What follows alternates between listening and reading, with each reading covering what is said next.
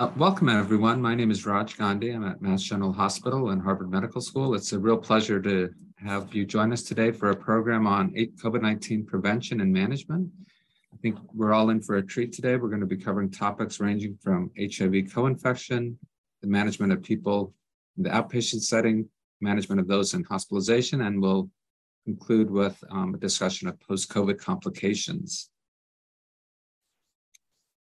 This program is brought to us by the International Antiviral Society, USA. I want to thank all of the staff of the IAS USA for all their tremendous work in putting together today's program. This is now the third decade of the IAS USA, and you can see the impact of this organization on the next slide, ranging from its impact on HIV medicine, but also in recent years on COVID-19. Joined today by my co-chair, Dr. Connie Benson. I'll turn things over to Dr. Benson to welcome you as well. Hi, I'm Constance Benson. I'm a professor of medicine at the University of California, San Diego, and welcome to our program. Dr. Gandhi has already talked about the richness of the educational activities for today. So I just want to welcome you all to our program. We're going to be sharing the co-moderating duties for the symposium today. So I'll let Dr. Gandhi get back to introducing our program for this morning. Great, thank you, Dr. Benson. So we want to start by welcoming all of the attendees. Our attendees today are joining us from all over the United States, but also all over the world, from Botswana, Canada, Switzerland, and Venezuela. And we're now going to show you, I think, the results of our demographic questions, if that's right. So what I'm seeing here is, this is just to get a sense of who's in the audience, who's in the virtual world out there. And the first demographic question has to do with how many individuals with HIV are presently under your care. And I see a range from about a third of you saying few to none, to some of you, more than a third, saying over 100, and in some instances over 300 people with HIV under your care. So really a range of experience in the care of individuals with HIV.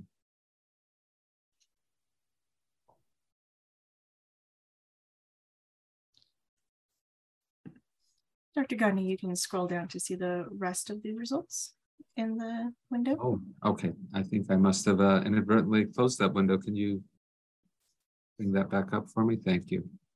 So our second demographic question, again, just to learn who's here with us.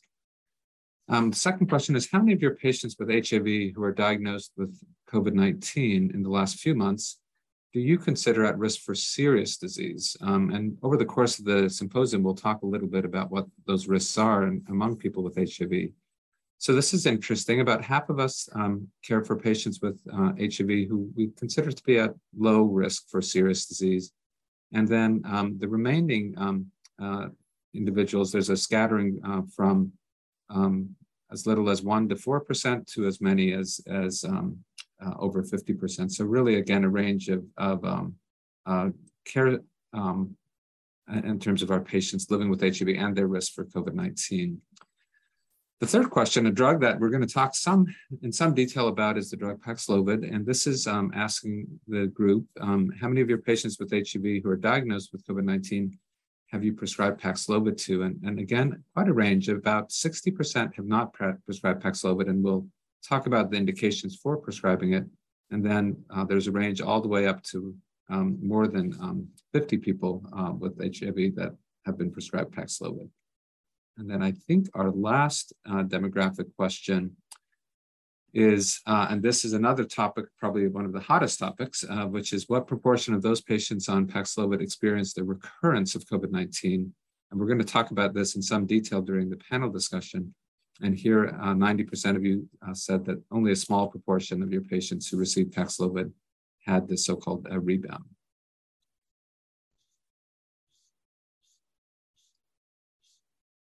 We'll go on to our last question.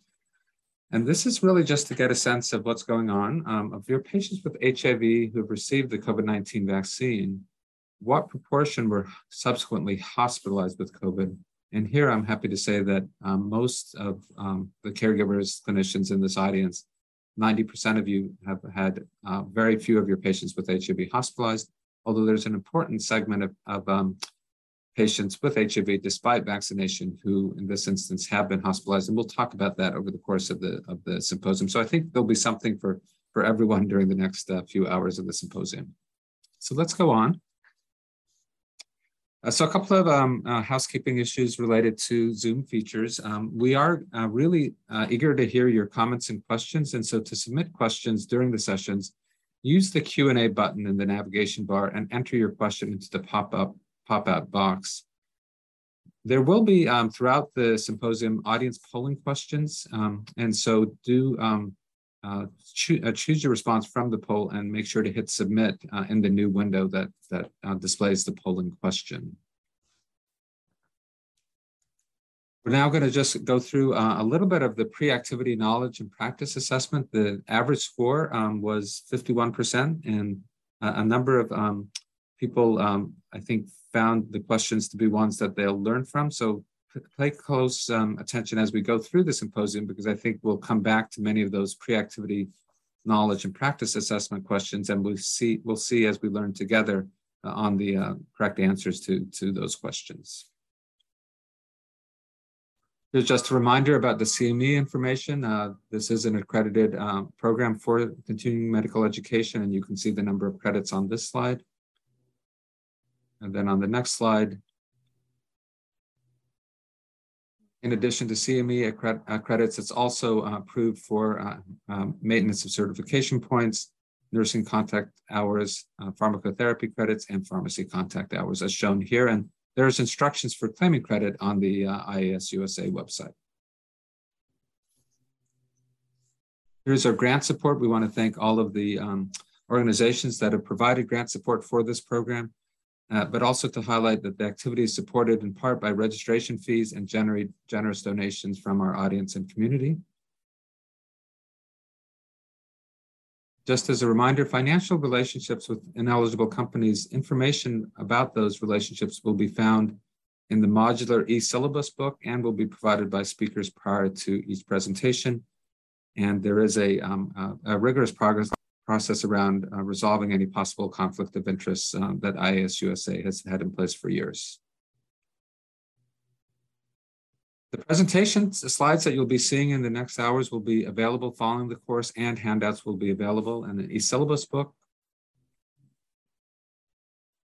And with that, I'm going to turn to our agenda. The first half of the program is shown here. We're just wrapping up our welcome and introductions. We'll then go into a talk about HIV and COVID. The first half of the interactive session will be devoted to prevention and outpatient care for COVID-19. I'll introduce the presenter shortly, and then we'll take a short break. And then in the second half of the program, we'll return really with a focus on inpatient care for COVID-19 with really a robust discussion that we'll introduce the speakers for in just a bit. And we'll conclude the prepared part of the program with a reflection on post-COVID complications.